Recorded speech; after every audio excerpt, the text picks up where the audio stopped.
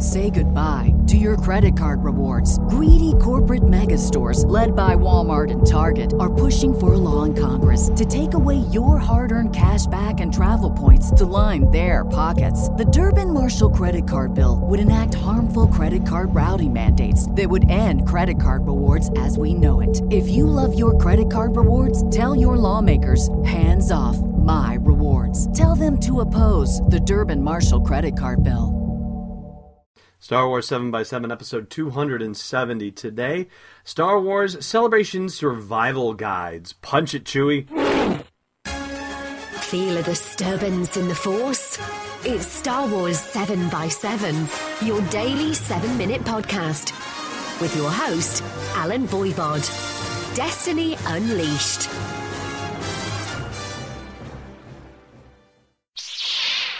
Hey, Rebel Rousers. Welcome to Star Wars 7x7. I'm Alan Voivod, and we are kicking off with a fun fact brought to you by the Birthday Fairy today. It is the birthday of Obi-Wan Kenobi himself, Ewan McGregor. What did you say? You know, I never really expected Newt Gunray to have very good listening skills, you know, considering all his other bad qualities, but there you go. Anyway, so Ewan McGregor, and I gotta say, I think he did such a spectacular job in filling Alec Guinness's shoes, and he probably had the toughest job of any of the prequel characters stepping into iconic roles. I mean, you had Yoda and the droids that appeared in the original trilogy, and they were just themselves in the prequel trilogy. And you had Boba Fett and Anakin in the prequel trilogy, who were also in the original trilogy. But, you know, they were just kids, so they were just kids playing kid versions of themselves. And, you know, that's not much to, you know, speak of, really. But Obi-Wan, that was the most challenging of all the roles, I think, jumping from original trilogy to prequel trilogy. And I think Ewan McGregor did a fantastic job. And I know I'm not alone in that either. So, anyway, so give a shout out to Alec. Listen to me. Actually, Alec Guinness's birthday is coming up later this week, where we'll fondly remember him. But give a shout out to Ewan if you happen to run into him on the street or if you see him on social media channels today.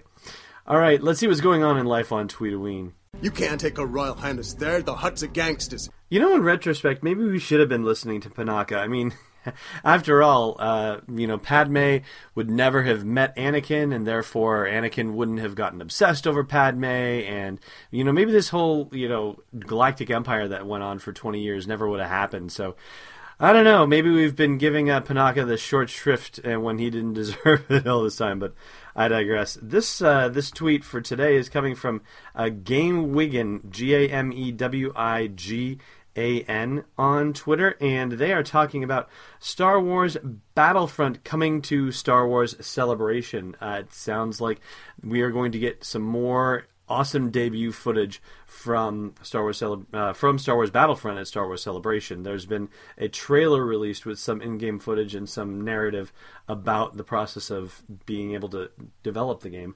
But now there's been an announcement from EA Electronic Arts that there's going to be a lot more revealed at Star Wars Celebration. So do check that out. We have it linked from the blog post of this show's episode at sw7x7.com.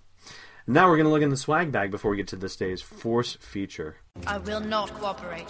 You know, I had that thought about the makers of this particular t-shirt because they did not seem to cooperate, at least with what I had thought that I was going to see out of this. This is the Millennium Zeppelin t-shirt, not the Millennium Falcon, mind you, the Millennium Zeppelin, and it's basically a steampunk, I guess you would say, reimagining of the Millennium Falcon as a Zeppelin, with the, you know, miraculous feat of Corellian engineering, comfort and speed, and all those other 1890s kind of fonts and layouts and language and that sort of thing, with gentlemen pilots, Captain Solo and Chewbacca.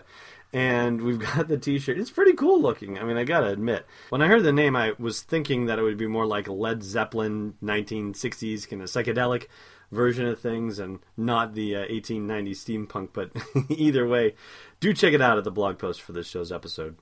And with that, we are going to dive into our Force feature and talk about Star Wars Celebration Survival Guides.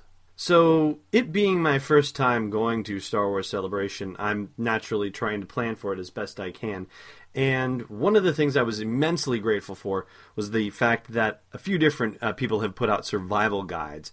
And it's not really just survival guide, it's almost more success guides than anything else. How to make the most of a Star Wars Celebration experience and how to really enjoy the heck out of yourself. And also how to make it a good time for everybody else around you, as it turns out. So there are three in particular that I wanted to flag for you. The first one comes from rebelscum.com, and that's the Star Wars collecting website and community. And they have a basic guide that's definitely very useful. They have links to show schedules and dining information, reservations for hotels, and flight information, directions, and all that sort of just general logistical stuff. So that was very good. And then the second guide that I found was through Skywalking Through Neverland. This is the podcast that combines both Disney and Star Wars with Richard and Sarah, a.k.a. Jedi Tink, and the husband and wife duo. And I always love a husband and wife duo because that's what we have in our own business here. They put together a great survival guide with everything from, making sure that you've got your breath mints packed and handy to thinking about protein bars and staying hydrated and all those sorts of good things that you wouldn't necessarily think about if you hadn't been to a convention before, but it's great and handy stuff. And then probably the biggest one that I came across, the most detailed one, was at Club Jade, and it was a 16-part series. This was actually mostly written for Star Wars Celebration 6 in Orlando in 2012, and they've updated a few of the posts with information for Star Wars Celebration 7 happening in Anaheim, including Justin LaSalada updated the one for the Autograph Hall. He's from Jedi News, so they've had contributors diving in and helping with the updating of that. Club Jade is a pretty awesome resource, and I'm hoping to be able to meet some of those folks there too. So we're going to have all of those survival guides linked from the blog post for this show's episode at sw7x7.com for you to check out.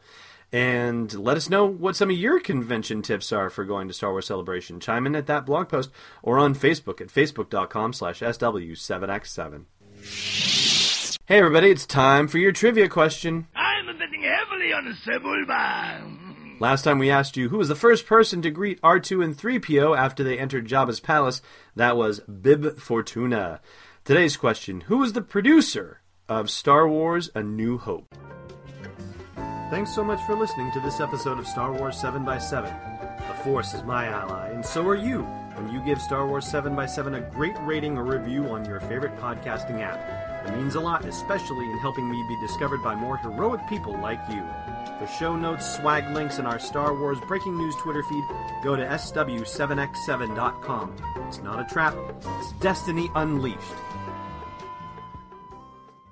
This podcast is not endorsed or sponsored yet by Lucasfilm Limited, Disney, or 20th Century Fox and is intended for entertainment and information purposes only. Star Wars, the Star Wars logo, and all names and pictures of Star Wars characters, vehicles, and any other Star Wars-related items are registered trademarks and/or copyrights of Lucasfilm Limited or their respective trademark and copyright holders. May the Force be with them. All original content is copyright 2014 by Star Wars 7x7. We hope you love it!